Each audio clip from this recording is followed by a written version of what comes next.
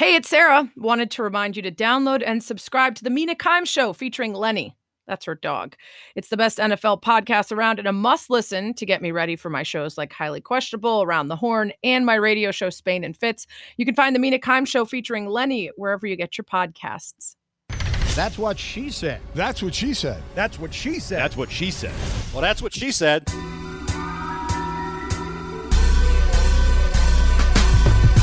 Welcome to That's What She Said, conversations with interesting people from the world of sports, music, comedy, and more, talking about their lives, careers, successes, and failures. I'm Jen Latta, and my dilemma is I'm a huge Chicago sports fan, and I work in Wisconsin covering the Packers. Okay, well, this hits close to home because I married a Wisconsinite or Wisconsonian. I don't know what it is. I should probably know that by now. But either way, Brad admitted to Packer roots in his youth, and then he lived in Chicago for so long by the time that I met him, and even ran a website and a newspaper about Chicago sports. So I figured that he had expelled the Scotty from his life. But then, just a few months after we started dating, we sat down for Bears-Packers season opener, Jay Cutler's first game as a Bear, and he threw 4 picks and had a QBR of 43, which in hindsight was a bit of an omen. And instead of consoling me or feeling sad and equally as pained by Jay Cutler's debut, Brad was laughing during the game and admitting that there was a teeny tiny part of him that still wanted to see the Packers do well. And by that point, I was trapped. We had already dropped the L-bombs and it was too late to go back. Anyway, the point is that the rivalry will always be there, but a little bit of love can exist through it all, whether in marriage or in radio hosting. And I will tell you that doing the job will help you. Being a radio host in Wisconsin, because somehow as a national host and analyst, I've become soft. I still love my teams, but Aaron Rodgers is my favorite NFL player. And I love Giannis and the Bucks. So I'm guessing you'll find a tiny little space in your heart for all the Wisconsin teams and coaches and players that you're covering. And the bonus is that you actually, in talking about the Bucks and the Packers, get to talk about winning, successful teams, unlike the Bears and the Bulls. Sigh. The commish has spoken. Jen Latta is a 2-time Emmy Award-winning reporter and host for ESPN. She's my guest this week. You can see her regularly on College Game Day. She's also often on SC Featured, Outside the Lines, E60. She is the host of the morning show Jen, Gabe, and Chewy on ESPN Milwaukee from 7 to 9 a.m. Eastern. And she co-hosts the podcast Athletes Doing Good. I really like talking to her about sort of the circuitous route that she took to ESPN, working in smaller markets and bouncing around to cities, trying to make it work as a young mom, and why her start at ESPN wasn't what she imagined, how she figured out how to settle in and balance family and work and a husband who lived many states away for a while, plus the challenges of telling some of the tough stories she does, and pooping in her neighbor's yard. This is a fun one. You'll see why Jen has been so successful and why her work ethic inspires a lot of other people. So I hope you enjoy it. And stick around for a special little Thanksgiving thought at the end of this episode. That's what she said. It's amazing that I haven't had Jen Latta on the pod before. She's been on the pod, but in a roundtable. And so we've never actually gotten to do the full breakdown, but we've worked together and she's come on my shows. And I don't know, just feel like I know Jen better than some of the other folks, even though you're all the way across the country, although you're back closer to me now in the Midwest. We'll get into that later. But you're such a multifaceted person at ESPN. You're always doing so many different jobs. And I'm just so impressed with your approach to everything. So I want to not only get into what we always do, which is where you came from, how you got to who you are, but also some of the work that you do and what your kind of schedule looks like for all that stuff. Because I'm sort of fascinated by the feature people, especially having done one myself, how long it takes and how much work goes into it. Let's go back to growing up. You're from Illinois. I don't even know where Spring Grove is. Where is that? So it's right on the border of Wisconsin and Illinois. And Sarah, when you go up to Wisconsin, you might take 43. It depends on where you are. Like you pass through Spring Grove and you pass through Richmond, Illinois. Okay, I'm going to look for it. Right near the border. But it's funny because I'm one of those people who I would tell people when I got to Marquette that I was from Northern Illinois, and they would all be like, oh, the suburb of Chicago. And I was like, no, like an hour from Chicago. Yeah, the suburb of Chicago people just say Chicago. That's where like, I'm from. Isn't and that I a say suburb? Chicago. Yeah. Right. And you're like, no. Like, I have people from Rockford who are like, yeah, we're a suburb of Chicago. No, you're not. You're not. It's very far away. I've done the drive. Okay, so you're basically hugging the posterior, the bottom of Wisconsin. And you ended up at Marquette. Was any of that based on location? Did you have an affinity for Wisconsin because of that? Did you go there a lot growing up, or was it wholly unrelated to your location? Totally unrelated. The only time I had been in Wisconsin that I remember was like going to Noah's Ark, the theme park, when we were kids. And then we went to the Safe House, which is like some like quirky little restaurant in Milwaukee that has a spy theme for homecoming. Like we drove up to Wisconsin for homecoming. That was really like the extent of my Wisconsin knowledge. No, true story. I got waitlisted at Northwestern, which is fine because I tell this story all the time. I embarrassed my parents wholly on my visit to Northwestern because they opened it up for questions and they said, can we answer any questions for you? And I was like, yeah, like, what is your Greek life like? And my parents were like, we don't even know her. Like that's the priority. What's the party scene? And will I get to stand in a circle with other women and pass around a candle? Take this child home with them because she's not allowed in our vehicle. So I got into Marquette and it worked out perfectly. They had a great broadcasting program. And one of the great things about Milwaukee was they allow you to immerse yourself in the broadcasting very early. So like it's like the 33rd or 35th that fluctuates market in the country, but they lean very heavily on the Marquette interns.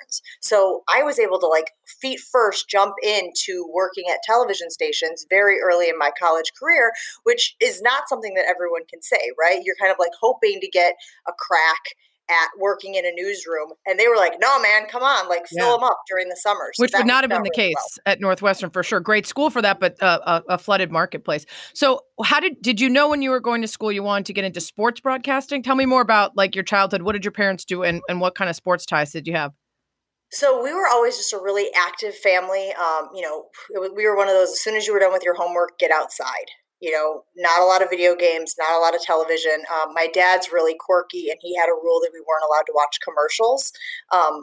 Personally, I think it was because he didn't want to have to buy us stuff. So if we didn't know that it existed, it was like, well, they can't possibly want the big present for Black Friday if they don't know that it exists. So we just spent a lot of time outside. Wait. During the commercials, what did you like? Do squats or what? No, we had to leave the room. Herpes? We had to literally leave the room. He'd be like, commercials. So it wasn't even like to be active and get off your butts. It was just don't see the things that people are selling you. Was exactly. there? Okay. Oh, so would he appreciate DVRs or was it all about avoiding commercials or was it about not sitting for long stretches? Because DVRs could really burn him on that. Probably both. Probably appreciated both elements of it. So weird. I've never heard of that in my life. I know. Every time I tell people, they're like, "This explains a lot." So we were just really active. But what I always tell people that shocks them, Sarah, and you're of the same age as me, like we didn't have organized sports as kids. Like the boys did. The boys had like baseball and they had football and they had all these things. But like our community didn't offer sports for girls. And like this sounds like it would be like the 1950s or we're talking about the mid 80s. And we had like AYSO soccer. Yeah, like rec soccer, right? I played a ton of stuff in my backyard, and then I played USTA tennis when I was younger. So that was a national organization that we were a part of. But the only thing that would have been like just in my community that would have made sense at a really young age would have been that AYSO soccer, and that wasn't something we were into as much. Like we didn't have Little League but obviously that changed when you got to junior high, or no? Yep. So when I was in junior high, I played basketball. I was on the cheerleading team. I was going to say, if you were like, it was like Footloose, you were like, no, in high school, we still didn't have sports and we couldn't dance. Yeah. No, thankfully they had some of those things. My dad was actually the athletic director at our grade school. And so that's where kind of like the appreciation for sports I don't think I knew grade schools had athletic directors. Yeah. Well, we were a kindergarten through 8th grade. So, when you get to junior high, it was a Catholic grade school. Okay. But I just remember him being really involved. And so he would have us kids like scoring the volleyball games, scoring the basketball games, pushing the broom, to clean the floor in between games. So we were always just like around it. Did your dad wear elastic waistband shorts 24/7? I'm starting to get a vibe here that he was like the guy that lived in the gym. No, total hard ass. Like, my dad had 2 Harleys when I was growing up. What? He's got stories of going to Sturgis. Can we and, call like, your Daytona. dad instead, or? Right? My entire life, I'm just trying to be as cool as my father. Like, let's be honest about it. But just know, he's an insane person. So, like, again, this will explain a lot. So that's where it came from, just being around sports and, being athletic. I remember playing, pickleball with my brothers in the front yard, always playing horse or pickup games in the driveway. We lived on the water, so we were always like, out on the boat and skiing. And so we were just a really active family. But I didn't know that women could work in sports until like my junior year of college. Like, it just wasn't a thing that women did. And I've told this story before, but I was sitting in a class with a bunch of dudes and they were talking about the basketball game. And I happened to be dating a guy on the team. And like, when you're hanging around with the basketball players, you just know stuff you probably shouldn't know. And you're just too close. Right. And they were, waxing poetic about what had happened. And I like spun around and was like, you guys have no idea what you're talking about. And not in a, hey, let's talk about sports kind of way, but in a like, this is what's really going on. And then we would have these conversations about the basketball team. And one of them said to me, hey, you should do sports. And it was like, what does that even mean? I'm going to do sports. And that was kind of the light bulb moment, kind of the flashpoint of, oh, okay, maybe there is a career there. And then I was lucky to get in on that wave of where all of a sudden sports departments were adding women to their staff. Right. And it was good timing that the business was kind of turning a corner there to add more women. And I was coming out of school at that time. Broadcast electronics major. I don't think I've ever heard that. What is that? Mostly like television. So doing television. So a lot of my classes were like presenting. I remember specifically one class where you had to demonstrate something to the class and I wrapped a present. It was like, and then you put the tape here and you try to use as few pieces of tape as possible. So what they mean is electronic broadcasting, not broadcast electronics. Probably the opposite of like print journalism. It sounds like you were like operating all of the electronic, like that, the way it sounds. This is anyway. Did you didn't happen to know my buddy Danny Pudi while you were there? I did know Danny. He was quite the super fan at Marquette. He was the mascot. Nutso. Yeah. Such a good dude. I was going to ask about Jimmy Butler, but he's a little after our time. We're a little bit older than Jimmy. I covered Jimmy Butler though, because I ended up working in Milwaukee for 7 years. And Jimmy, obviously everybody evolves and changes throughout their career, but he was the most soft-spoken, like chillest, nicest. I remember one time they were leaving for the NCAA tournament and we were at Marquette and we were interviewing them and he was jamming to something in his headphones. And I was like, Jimmy, what are you listening to? And he's like, Miley Cyrus. Of course. Well, that part's the same. Right, that part's exactly. The same. He's always been and at the time it was like, cool. Yeah. That's what she said. Okay, so you leave Marquette, and I mean, like so many people from about our age and on, if you already knew you wanted to do that, you got tons of reps in college, which is fantastic. There's high schoolers that I mentor now that have like their own radio station in school, and I'm like, okay, I didn't do any of that till I was like 26. I was way behind. But you immediately went to work as a reporter and an anchor for local television, right?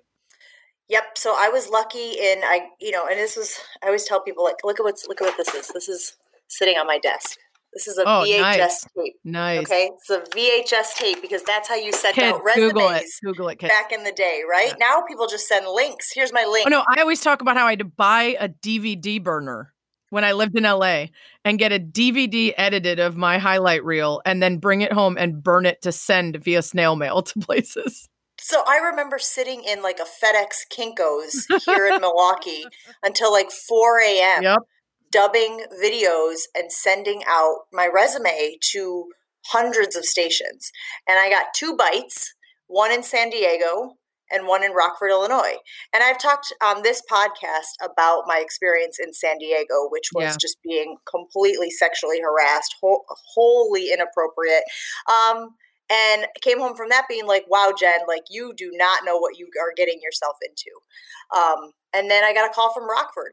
And I never really thought about starting my career in Rockford, but it couldn't have worked out more perfectly in that it was, an hour from my house. It was an hour from Milwaukee, where I had this huge group of friends and my social circle.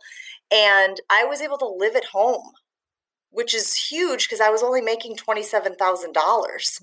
And I'll never forget that when I got the job in Rockford, I had to go into the GM of the station after a couple of weeks and go, hey, here's the thing. I don't have enough money for the gas in my car to get from my house to here. Could you give me a payday advance? And they must have been like, who is this person? Yeah. But those are the moments now, like once we get to where we are, where you're like, I'm so glad I went through those things because I appreciate where I am now so much more than if everything had just been handed to me. Oh, I found my taxes in a folder, and one of the first couple years that I worked at Fox Sports Net out in LA, where I was technically part-time, even though it was my only job and I worked all the time, I made $18,000 that year. And I lived in LA. Thank goodness my parents were helping with my car payment. And I would go to Whole Foods at prime sampling hour so that I could eat a free lunch of samples. When you said Whole Foods, I was like, whole paycheck? No, whole paycheck, but Whole Foods, which gives away tons of samples in Brentwood right around the noon hour. And so you could eat for free. Okay, so you're in Rockford, and what kind of work were you doing? Is this the one-man band where you're going out to places and you're shooting your own stuff and all that? It is. It's one-man banding, heavy equipment, none of this like lightweight, compact stuff that they have nowadays where you could shoot stuff on your cell phone. And I was anchoring, gosh, I'm like having to go into my memory banks here. I was anchoring like the weekend shows. I was doing an Athlete of the Week feature once a week, which is hilarious because the features have been the consistent thread of my career from the very beginning. But I was tasked with doing an Athlete of the Week story. It was a sponsored piece, so they were heavily invested in it. And it was figuring out every week who had not only performed well the previous week, but also was an upstanding citizen, was well-rounded, a good representative of their school and their community, and then going out and interviewing the athlete, interviewing their parents, interviewing the coaches, and then cutting it all up for a feature that aired every Wednesday night. So it was a lot of stuff. Sarah, there were nights where I was like driving around from basketball game to basketball game. You hope you show up at a high school basketball game while there's action going on, not at halftime. Because if you time that sucker out wrong, you're sitting there for 20 minutes going, well, I lost. Like the guys across town are going to get 6 games tonight and I got 2. So I'm going to have to stretch those suckers out for the 6-minute sportscast. Which again, I haven't thought about in years. It's so funny. But there were nights I went on television with no makeup on because it just didn't have time. Like something's got to go, and this is it. Thank God that happens when we're young. We don't need it as much. And before Twitter was like a thing, so people couldn't be like, "Woof, what's going on with you tonight?" So you're doing the local stuff, and then you end up at CSN Chicago, Comcast Sportsnet, doing Bears and White Sox stuff, and some high school and beer money, a trivia show. So. Did that feel when you got that job like, oh my God, I made it. Like, this is it. I don't even need to go anywhere from here. Because I remember when I used to be working small website stuff in Chicago and I would see people on CSN, I'd be like, oh my God, that's the dream. They made it. Absolutely. I had always thought if I could work in Chicago, my hometown, covering my hometown teams, that would be legit, and people who I grew up with would be able to watch me every night. My parents would be able to watch me every night. And that would be like some sort of, sign of an accomplishment. But, pull behind the curtain a little bit here, Sarah. You and I sat down and talked years ago now when I got the job offer at ESPN, and I was asking you about your experiences at the network. Which was mostly local radio, which is nothing like national. And I was like, what should I do? Like, you've been there. Like, is it all it's cracked up to be? Like, this is a pretty plum gig that I have, and I will say that that's always kind of been me. Like, a long time ago, I realized that there are people who know more than I do about things. And I'm always like, ask them. Like, if they're willing to share the information, I'm going to try to like tap into it. Right. And so that's why I reached out to you and was like, you tell me what you think. Like, is this something I should, and you, to your credit, were like, you got to go for this, Jen. Yeah. Like, you got to, take you're welcome. Opportunity. Yeah. Right. Cause I was scared. about, you didn't want to get lost. Zone, yeah. which, you can easily do at ESPN. Yep. Yeah. So, when did you meet your husband, Dario? In Milwaukee. He got hired at the ABC affiliate. I was at the Fox. I'm pretty candid about this. Rockford and Chicago? Yes, I was in Rockford, and then I was in Milwaukee for 7 years, which many people consider to be an eternity in local sports, right? Especially when you consider that I was not making a lot of money. So, there's another example of, like, at one point I went to my boss because I was bringing my son. I had just gone through my divorce, and I couldn't afford childcare. So I was bringing Chase to work with me, and I'd give him an iPad, or I'd put on a movie on one of our 8 televisions in the sports department. And my boss was like, hey, like, you can't be bringing your kid to work with you. And I was like, cool. Pay me more. Do you want to pay me so that I can afford a sitter? Or do you have a teenage daughter at home who's looking to make, $4 an hour? So that's about what it's going to be. When did you get married the first time? I was, so young. I was 26, I want to say. Had just gotten the job in Milwaukee. So probably had been out of school for like 5 years.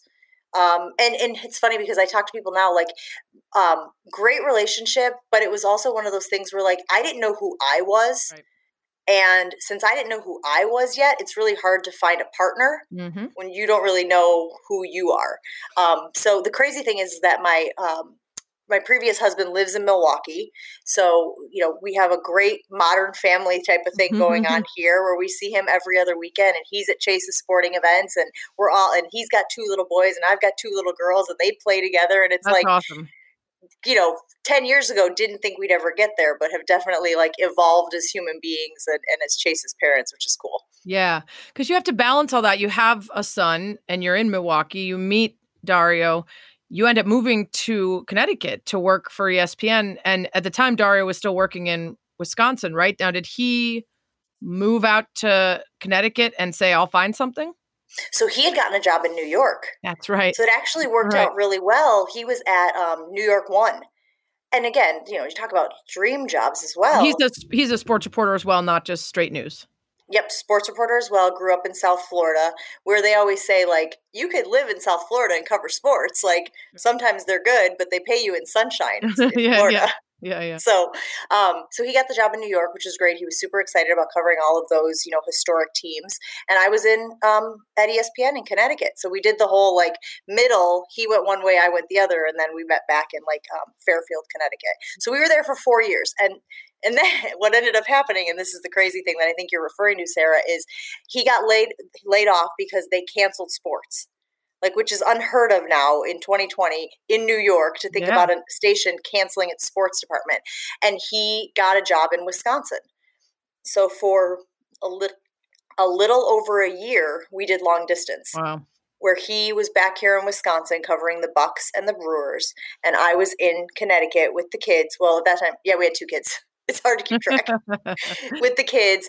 His mom moved in with us and was kind of helping out with the kids while I did all of my ESPN responsibilities. Wow. And that was insane. Yeah. Like, I talk about just the you insanity. And your husband's mom hanging out with the kids while he's in a different state. NBD. Me. And he was living in Wisconsin with my sister and her husband. What? So. Okay. We need a reality show. We need because we got a lot of characters in here that are great. We got the ex-husband, we can create some conflict with the new wife. That'll be good. Well, the great thing is, and this is what I always lean on, is the crazy things that we do to survive in this industry, right? Like, I talk about how when I was working in Rockford, I lived at my mom and dad's, couldn't afford gas. When I was working in Chicago, I still had a house in Milwaukee. And so I was commuting back and forth from Milwaukee to Chicago. And I was doing the midnight show. So I'd get done at 12:30. I literally would have my car running and sprint off the set. And I'd get home at 2 a.m., let the sitter off the clock. Oh, wow. Like the things that we do because, just like, well, what else am I going to do? Like, this is what you have to do to, like, make it work. Living in Connecticut while my husband's in Wisconsin because I've got a good thing going at ESPN. And then you go, this is nuts. Like this. And look, if there's anything that this crazy quarantine has taught me is, like, I don't have to be an insane person. Like, I am a recovering perfectionist. Oh, that's always been very clear about you. And no, I mean, in a good way, sometimes it makes for good work, but, in a way that feels unsettling at times. And like it must be very difficult for you to just ever relax or let yourself off the hook. Totally. And I think that goes back to my upbringing, and I've had a lot of therapy sessions to kind of work through a lot of that stuff. You've watched a lot of commercials. It's just exposure therapy. Just endless Black Friday reels. You could tell us what the special is at Best Buy. Exactly. And just kind of like, look, I think a lot of people I talk to now as we get into, this phase of our lives, we talk about the way we were raised and the way that kind of put us on a certain path. And then it's like, I know that my parents were doing the very best job that they could, but there were things they didn't know. And there were things that, I know now as a parent that I, do differently. And I'm not saying one's right or wrong. It's just doing things differently. But we just have so many more resources. Yeah. If my parents didn't know how to handle a situation, they couldn't go to Peanut. They couldn't go to Google. Yeah. Couldn't, real quick, hold on. Let me just figure out what the punishment should be for that and ask like a group of people on Facebook. Let me see if that's toxic or if I can just have you sleep it off. Hold on. Give me a second. It is fascinating though. And I find especially women right around, 32, 33, if you mostly have your shit together, like you're not hurting to pay the bills, that's when you start to spend that time that you were stressing about finding a husband or a wife and then paying bills, and you start to be really introspective about who you are and how do you manifest happiness and how do you be better to people around you and how do you fix the things about yourself that you want. Like it's a real noticeable pivot point for so many people right around that couple years after 30, I think, if you have those other things, because I think you're just so busy figuring out who you are, figuring out what you do, and then how to do all that and stay alive. And then eventually you settle down enough to be like, okay, I got some time now to think about, I should really work on that. Well, and I think that ESPN kind of contributed to a little bit of my neuroses as well, right? Like I had a really, Dan, had a really inauspicious start at ESPN. I think I'm aware of this as well. I definitely think I called you. Yeah, it was like, or I think we're all aware that there were some hiccups. What is even happening? And that, for somebody who has always felt like they've had success, right? Mm-hmm. Work hard, have success, to be working hard and for it not to be turning into success was like, what am I doing wrong here? Well, what do you want to share about that? Because only share what you want to, but inauspicious just is to say that you were working on some stuff and it wasn't always as received the way that you had hoped. Yeah. And I think just the easiest way that I can wrap my brain around it now was it was just a bad fit. Mm-hmm. And yet for someone like me, that doesn't make sense. Like that used to not compute. Like I was very much a square peg, round hole person, keep hitting it till it works. Yeah, exactly. And so when it didn't, and it was like, no, this isn't going to work. That was very difficult for me to swallow. It was like, no, you must not understand. Like, it always works. I have friends who will be like, Jen, you can't bulldoze your way through everything. Mm. And so that was a good lesson of like, oh, why not? Like, that's always worked, But I know that turns people off. I know that can come across as abrasive. I know that my work ethic and the frequency that I operate at, Sarah, is off-putting for some people. Mm-hmm. And so, I have to be very conscious of how it's affecting the people around me, especially when I work in a group setting. College Game Day is a perfect example of that. Like that show doesn't have success if everybody isn't pulling the rope in the same direction. And that means that nobody can be saying, well, what am I going to get out of this? It's all about what's best for the show. And so you do what's best for the show. And sometimes that means you take a back seat personally and your story doesn't get on the air because it's not a good fit this week. And all that work that you put in, evaporates. So that has been a really good learning lesson for me is like how these behemoth shows work because everybody works together to put the very best product on the air. Yeah.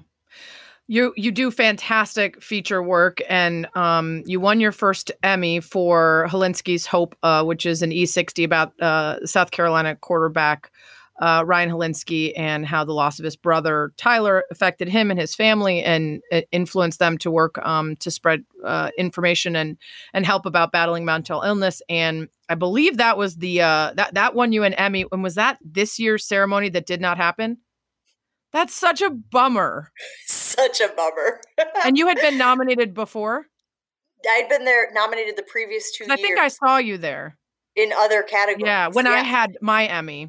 Isn't it great though? Like, but I got to be there in person, and then right. you didn't get to be there for the one you won and go on the stage. That's so shitty. It was definitely disappointing. I definitely cried in my living room, right? So we were streaming it, and we put it up on, we put it up on the big screen. But the crazy thing about that, and you know this having done the story that you did with Dylan, is it's not my story. Mm-hmm.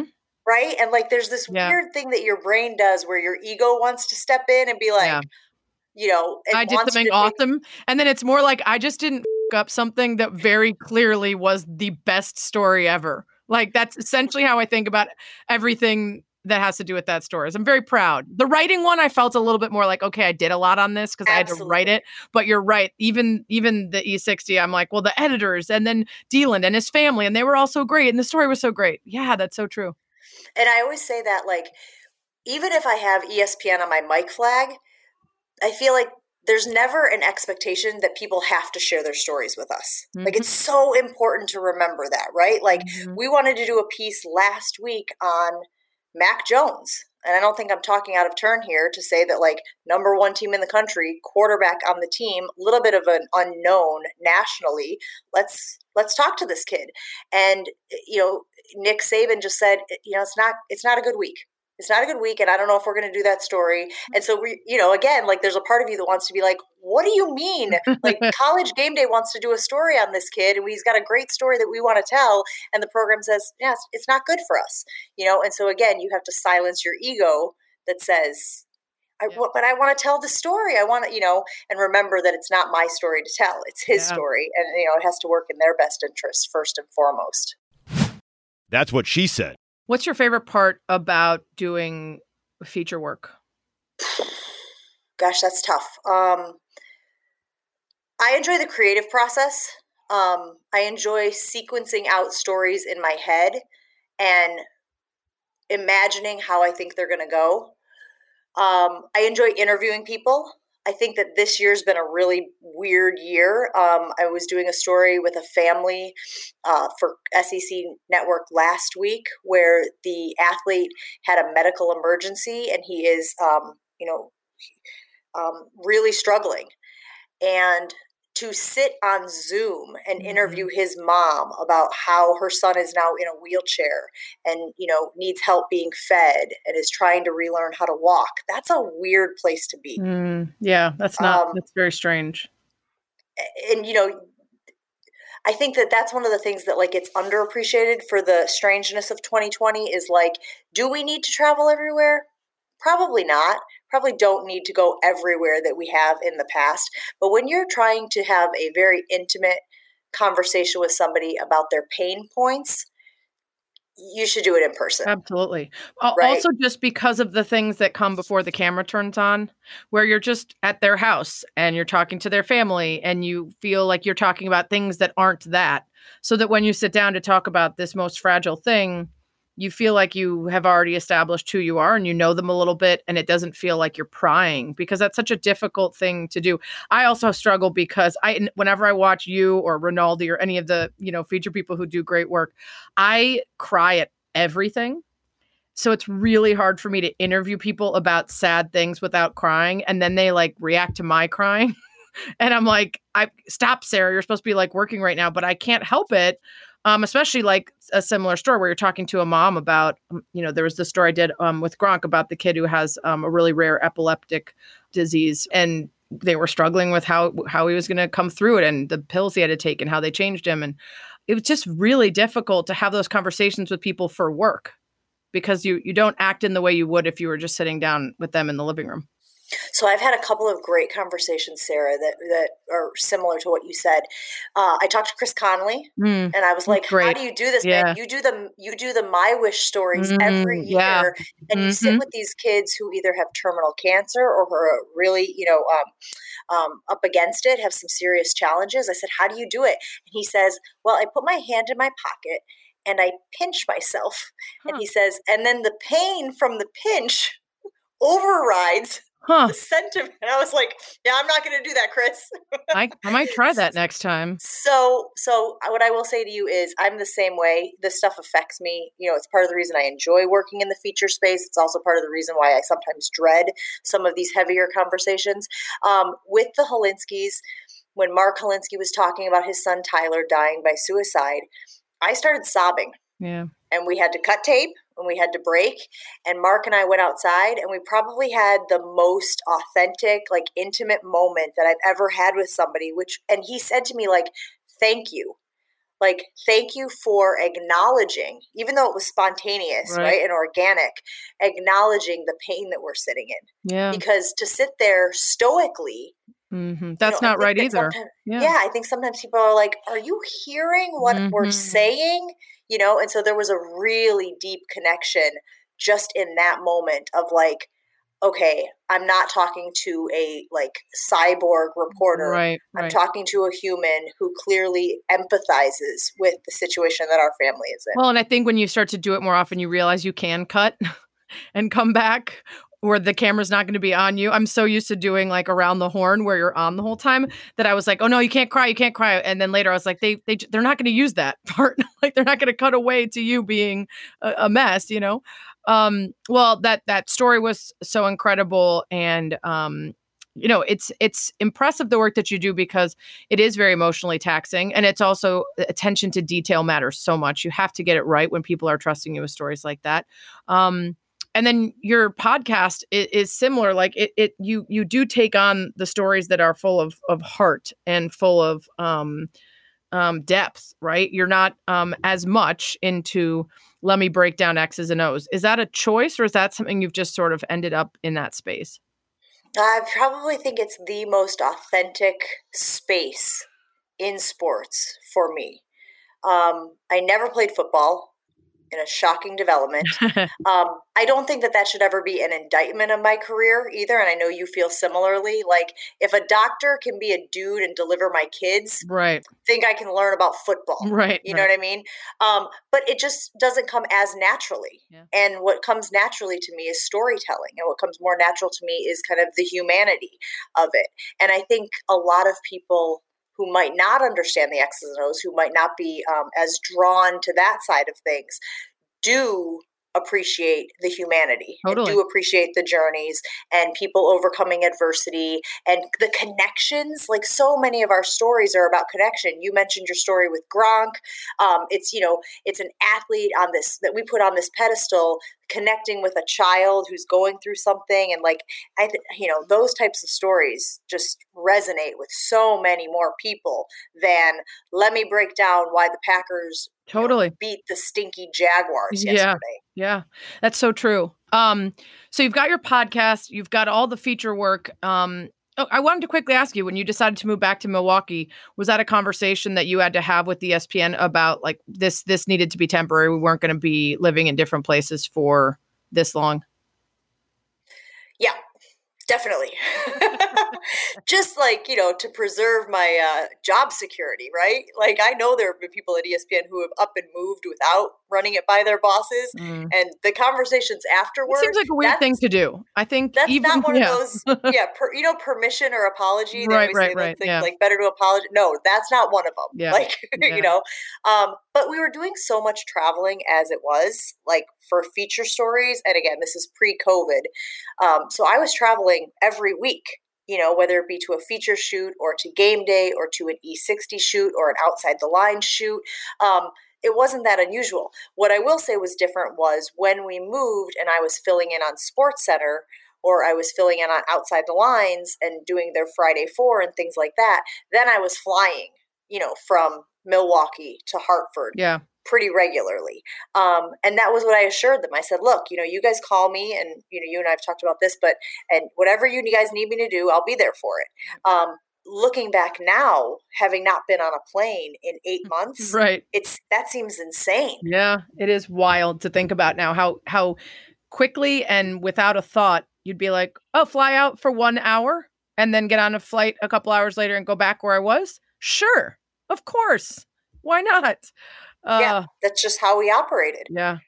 It is interesting, and it will be interesting to see what things change for good going forward, and probably our massive money savers and carbon footprint savers, and then how many things do require and are much better with travel and everything else. So you had a third child. And I know I read a story about you where you spoke openly about having had some miscarriages. That was around the same time you were taking your job at ESPN and lost your dog and moving across the country. I still think about your dog being missing for what was it, 3 weeks? Yeah, it was, and we were leaving. We were moving to Connecticut. So it was I know, if because we don't it still find haunts him, me. Every time there's a lost dog, I'm like, remember when Jen Latta's dog was lost? Oh my God, that was the most traumatic thing, and I never even met your dog. It was so traumatic because we were leaving, and because the movers, which again, none of it was anyone's fault, but the movers had left the gate open as they were, moving our stuff. And then some guy took the dog and wasn't going to say that he found it. And then people pointed. That was very dramatic. It was okay. So anyway, you're moving cross country to a new company that you're excited but a little bit scared about. Your dog is missing. And that was right around the same time, or was it just a little bit after the first miscarriage? So then I had all the radio drama at ESPN, right, where I was supposed to join a show that never existed, then was given a show that was a bad fit, was taken off the show. Don't call us, we'll call you. Yeah. Dan's over there nodding because he was like, yeah, that's about what it was, Latta. Yeah. And then it was, kind of work your way up from the digital space and do, filling in on stuff. And, we've got a 2 a.m. baseball tonight. Do you want to host that? Yes, I love baseball. Go Cubs. Again, 2:00 in the morning. That's when you got to cut your teeth. And then it was probably right after I had got my footing, where I was starting to do some regular shows, where I had developed some relationships, where people didn't think I was a total screw up. That then, you start to feel like, okay, we're on a roll. Things are going well. And that's when we had the miscarriage. And it was a very late miscarriage. I was 5 months pregnant. Oh, wow. When we lost that baby. And, you've talked to a lot of women. I think we're getting a lot better. But the reaction to me talking about having had a late-term miscarriage was I can't believe she's talking about it. And I was like, this is crap. This idea that we talk about it. Yeah. We can't talk about these things. This is why women suffer in silence and feel like I did something wrong, because no one's talking about it to tell them that they didn't do anything wrong. So I was pretty adamant about no, screw you guys. This happened to me. If I want to talk about it, I'm going to talk about it. And if it makes you uncomfortable, ask yourself why it makes you uncomfortable. Yeah, absolutely. Well, and the selfishness of people not wanting to be burdened by someone else's pain instead of understanding how it will help other people through it manifests itself with women's issues more than anything else, because of the martyrdom and because of the victim, behavior is benefiting to the people around you. So you don't, it's wild. But I just remember reading that and thinking how you went through all of that in such a short amount of time, and found your way through it. And like you said, you kind of paid your dues when they were like, we don't know where to put her. And now you're crushing it and you're doing things all over the place. Tell me about the radio show too, because, was there fear of getting back into radio when that was where some of it began and wasn't a great fit? Fear is a great word. There was definitely some apprehension. And I definitely remember having conversations in my head where I was like, I don't want to suck at this again. But I had done a lot of fill-in work for ESPN Radio. Yeah. It's a different space. I loved hosting with you. It was done differently. Yeah. It's different than the local. Yeah. It's more treetop, and we're talking about a lot of things across the country. And here it's very localized. Macro versus micro. But I reached out to people who are in the space, ask them hey, what do you think of this? And again, only I can make the decision, only me and my family. But ultimately I wanted to get as many opinions as possible about what I was getting myself into. And I reached out to Lee Fitting, who is my boss on College Game Day, who oversees a lot of properties at ESPN.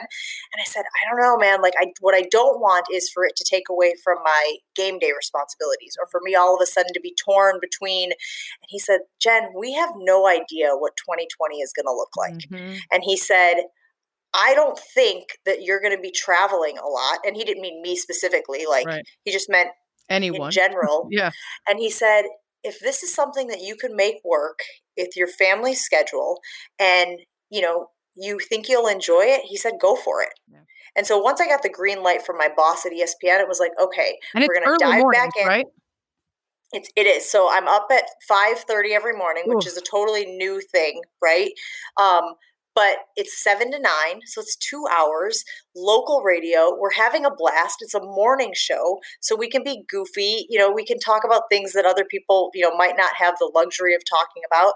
And we're building an audience, so that's it's a really cool thing to be a part of. I really like my co-host, which is super helpful because we've all been in situations where you're like, I don't really want to hang out with these people. Yep. But since you're paying me, I guess I have to. So no, I've really been enjoying it, and I like the challenge. But also, Sarah, and I think you probably know this as well, I love having something that keeps me accountable every day. Yeah, when you're on around, I love it and I hate it. I love it because I do feel like I'm so knowledgeable. I know all the things, and especially in this job, I want to be the woman that feels confident that I know all the things I need to know. But it's exhausting. It requires such an upkeep. You can't take a break. And I feel guilty if I spend my free time listening to Pod Save America instead of yet another sports podcast, because I could have used that hour to know more about all of the things. See, and that's where I feel like you and I are similar in that, there's a work ethic required to be successful in this industry. You obviously are on a show that is a very it's a watched program at ESPN, and you're very good at it. So in order to be good at it, you have to be doing all of the things and reading all of the things and listening to all of the things. And I, like you, does my family want to watch football all day Saturday and all day Sunday? No, guess what? They don't. It's the opposite of growing up. Mom, can we go outside and get exercise? No, shut down. Shut up and sit down. But I sometimes feel like I'm missing an opportunity to be learning something that I may have to talk about, and I don't want to be the person. But here's where I've gotten a lot better as I've gotten older. I'm so much better at saying I don't know. Totally. I'm so much better but that at comes admitting with the confidence and also of other people knowing that you do know your stuff. So when you don't know something, who cares? Whereas you get so defensive when you're younger because you feel like it's an indictment of your whole career. And I try to tell young girls that, and I say, you're not going to feel like you can say it, but the sooner you say it, the more you'll feel comfortable saying it. Yeah. And it won't be, oh my God, I can't believe I didn't know that thing. And somebody out there is going to assume that I don't know anything based on the one thing that I didn't know. Someone tried to pull that on me the other day when I sent a half paying attention tweet about Tua and the Jets. And they were like, how is it possible that ESPN's Sarah Spain didn't know that Miami had just played the Jets? And I would have been distraught. And I was like, yeah, whatever. F you. I read the tweet wrong. I thought maybe they were playing 2 weeks in a row. Who gives a shit? Move on. Yeah, and I also think we're in a space where many people assume that being a jerk is the way to interact with people. I've gotten to another point, Sarah, where I've started to give people the benefit of the doubt because I expect them to give me the benefit of the doubt. Absolutely. Yeah. I also pick and choose when I respond to people who are jerks. Sometimes I'll just say, hey, I'm sorry you're having a bad day. I hope it gets better. Because I'm like, why would you ever react to something so silly like that? That's such a weird response. I'm just going to go ahead and laugh it off and hope things get better for you. Well, I sent out a tweet yesterday about Tom Rinaldi. Obviously, I saw Dustin that Johnson thing. And there was one person that reacted to it basically saying that I was indicting Amanda, I think it's Balionis. Balionis, yeah. And I was like, no, that's not at all what I was doing. I was literally saying, I've watched Tom Rinaldi do this. I'm telling you, this is exactly what he would have said. Yeah. And for some reason, it was interpreted as an indictment of this woman's performance. And I didn't even want to get into it. I said what I said, responded. And once I responded, I was done. I'm not going to convince you. If you think that I'm that big of an a-hole, I'm not going to convince you that I'm not. Oh, God. It always comes back to Twitter, and we're all still on it. Damn it. I've said a lot of F words today. Sorry. Real pent up. I watched Last Week Tonight with John Oliver and I got all stressed about, the world that we're in. Anyway, so we're kind of running out of time here. There's so much more we could talk about. Did you go to Austria and Abu Dhabi for the Special Olympics or did you do that from afar? Fortunately, that was pre-2020, so we were allowed to travel. Amazing. So yeah, That's I did so get cool. to go to Abu Dhabi and Austria for Special Olympics. Special Olympics is one of the coolest things that we do at ESPN because we are wholly invested in showcasing the uniqueness of those athletes. And it's always been, and again, from a storytelling standpoint, they all have incredible stories of overcoming adversity and perception. And, the fact that they're able to get on those stages and just like show what they can do. It's awesome. There's nothing better. Yeah. That's such a cool opportunity too. And then you run a bunch of different marathons and I mean, you have 3 kids. I don't know. I really don't know how you do it. When do you go to bed if you wake up at 5:30? 9:30 now. I was usually more of like a 10:30, 11 type of person, but I'm pretty good about like, hey, this is what I have to do in order to be able to function. Yeah. And since functioning is kind of important for the job. Yeah. There are mornings though, Sarah, where I can't find words.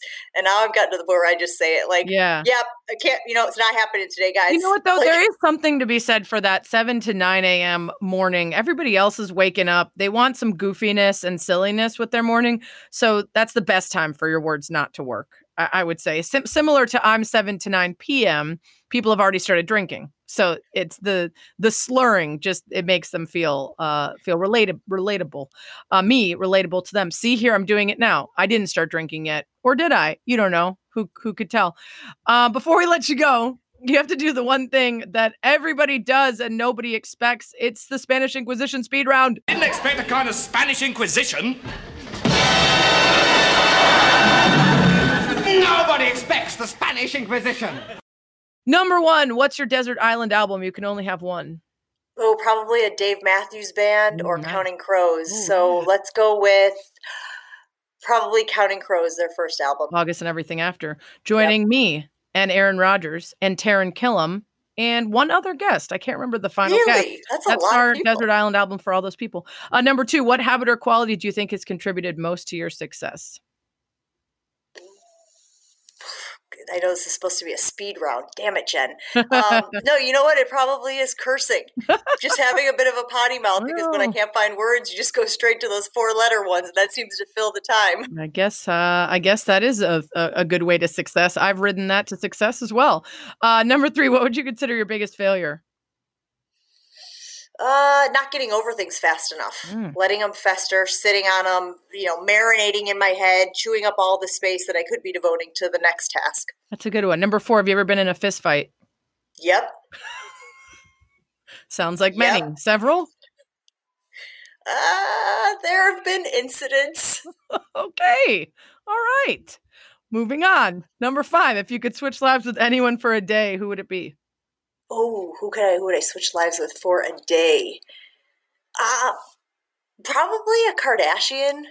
Just to see what that would be like. Wow. Of all the people in the world. So many people. But can I tell you, I've never watched an episode of the show. Don't follow any of the Kardashians. Answer, then. Yeah. Okay. I get it. You're ignorant. You know nothing Ignorance about them. bliss. And so that's compelling. They're much less compelling when you know anything about them. Number 6, what's the most embarrassed you've ever been? Oh, God, probably when I pooped in my neighbor's yard.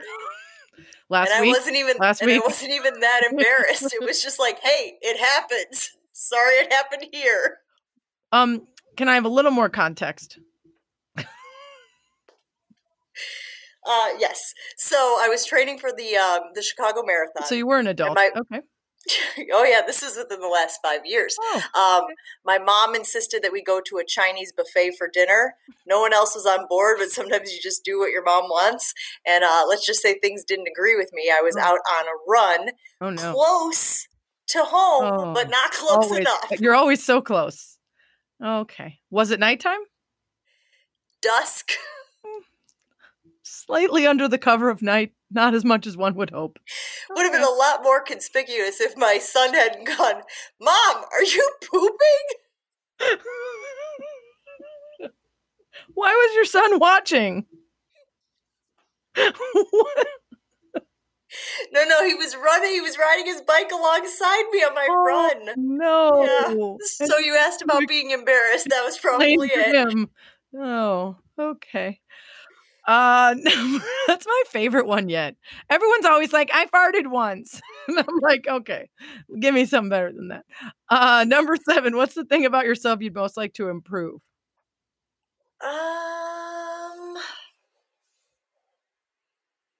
I still have a little bit of a rage monster, so I'm working on that. I can feel myself getting better as I get older, but sometimes I just see red, and so I'm working on like not having that instant reaction to things. That's good. Yeah. It's a lot healthier for sure. For sure. Number 8, if you could be commissioner of life for a day, what one rule would you enforce that all of society would have to adhere to?